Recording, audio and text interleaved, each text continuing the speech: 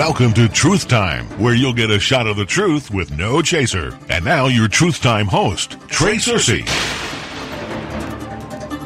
Turn, if you will, to 1 Corinthians chapter 13, verses 8 to 10. We're looking at verses 8 to 10 of 1 Corinthians chapter 13.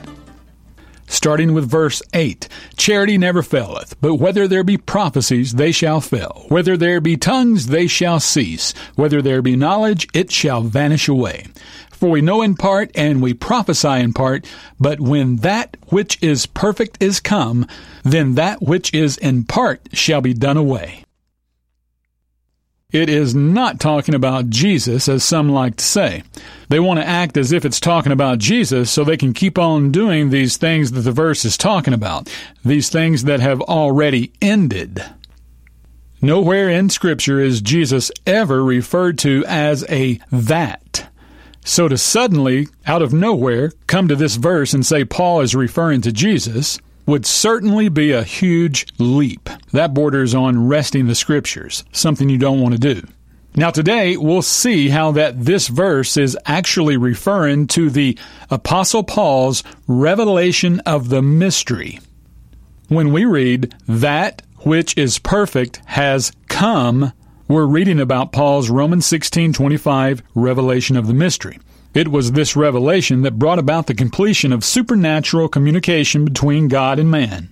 And is why verse 8 says, whether there be knowledge, it shall vanish away. The giving of knowledge by way of a personal meeting or a conversation with the Lord vanished away. And it did so after Paul received his final revelation from the Lord. So the scammers of today who say that they've spoken with Jesus, well, we know that's a lie. Let's be frank and call it as it is. We no longer have the need to have a personal encounter with God appearing to us through visions, a still small voice, dreams, bedside angels, or by any other means to tell us anything. We've already been told. We have it in finished written form, and we've been throughly furnished now. Throughly furnished and equipped for all good works. As far as the Word goes, we're lacking nothing. The that which is perfect, 1 Corinthians 13:8, has come. Praise God. Like a sign I once saw at the dentist office, ignore your teeth and they'll go away.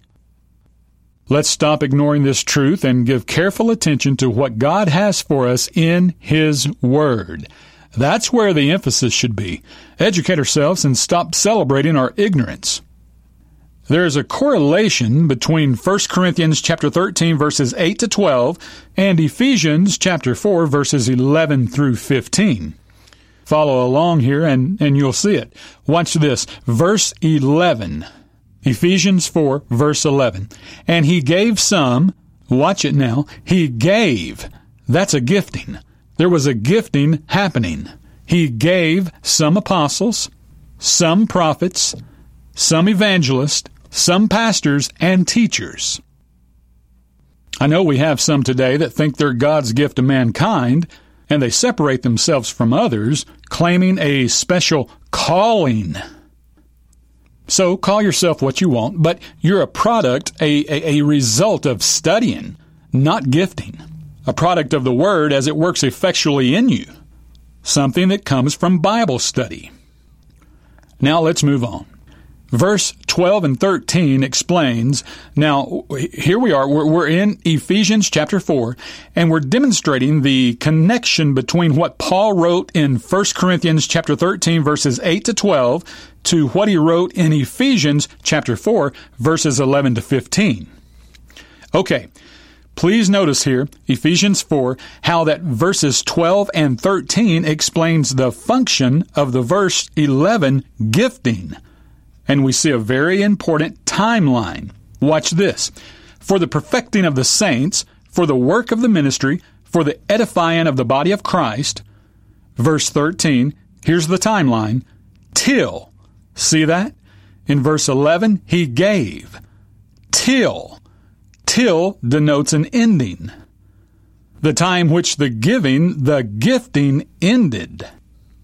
Now, with that in place, Let's read it again. Watch how this ties together. Ephesians 4:13, till we all come in the unity of the faith and of the knowledge of the Son of God, unto a perfect man, unto the measure of the stature of the fullness of Christ.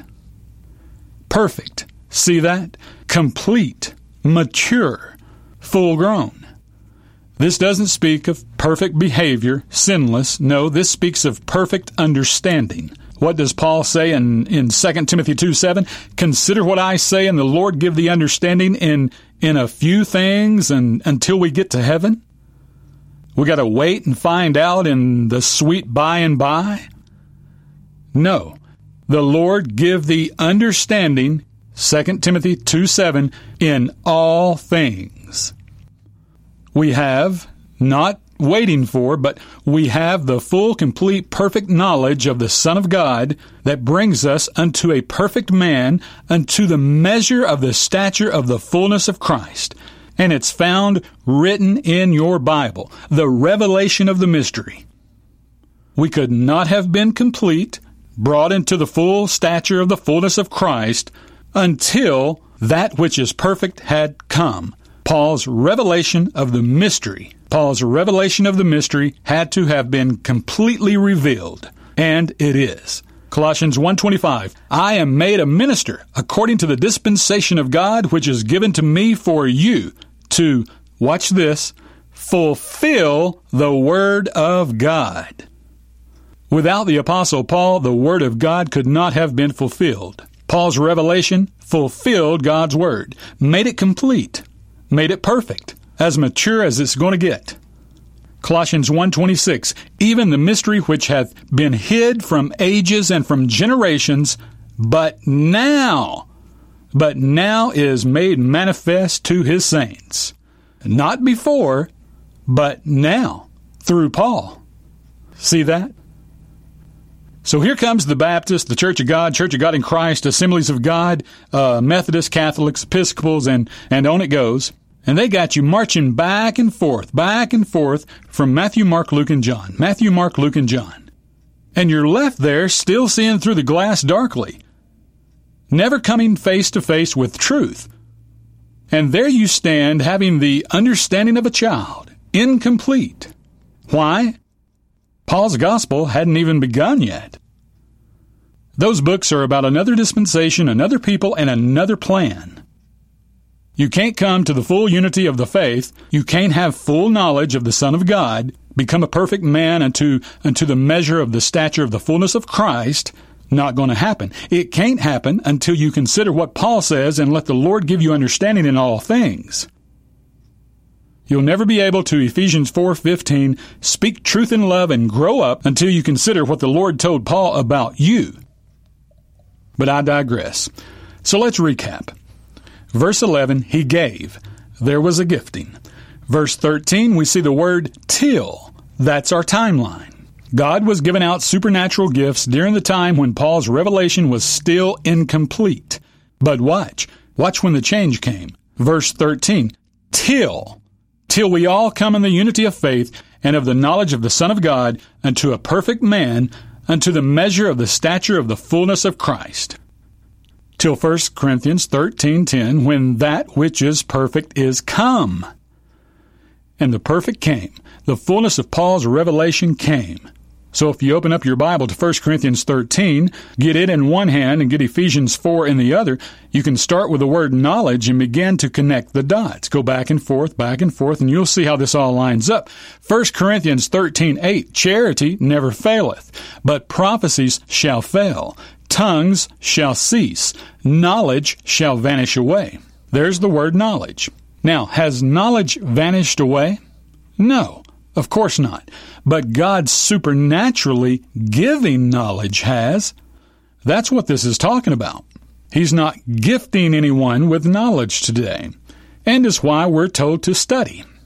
Next time the TV preacher says, God told me, you say, no, he didn't.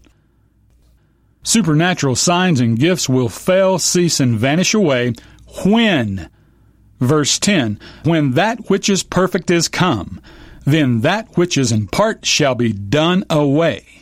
The in part is done away. when that which is perfect, complete, is come.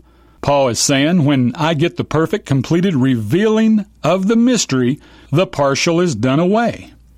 It was partial, but now it's full. Partial knowledge was done away when the perfect knowledge came.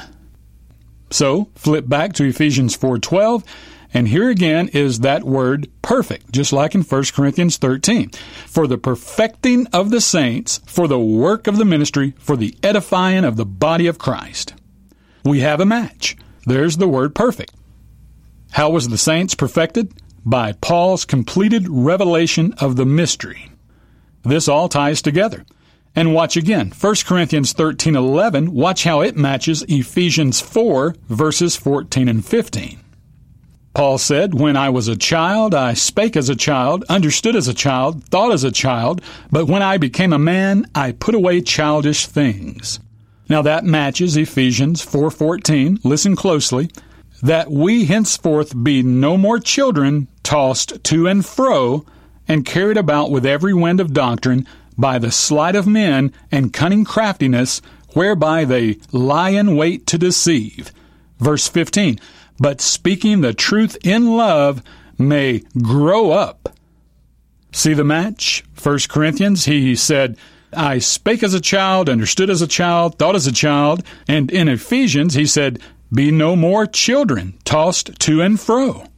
In 1 Corinthians, he said, when I became a man, I put away childish things. And in Ephesians, he said, grow up. Seeing the correlation helps us to gain some understanding. And the next verse, verse 12, 1 Corinthians 13:12 says, for now we see through a glass darkly, but then face to face. Now I know in part, but then shall I know even as also I am known. And on a side note here, don't let anyone fool you. When Paul says, then shall I know even also as I am known, that has nothing to do with knowing friends and loved ones when you get to heaven. But when we put all of this together, we see that when a child grows up, Ephesians 4:15, and puts away childish things, the glass is no longer darkened, 1 Corinthians 13:12. We become, Ephesians 4:14, no more children, tossed to and fro, and carried about with every wind of doctrine. 1 Corinthians 13, verses 8 to 12 almost mirrors Ephesians 4:11 through 15, and seeing this helps to further our understanding. You only get two educations. The one you're given and the one you give yourself.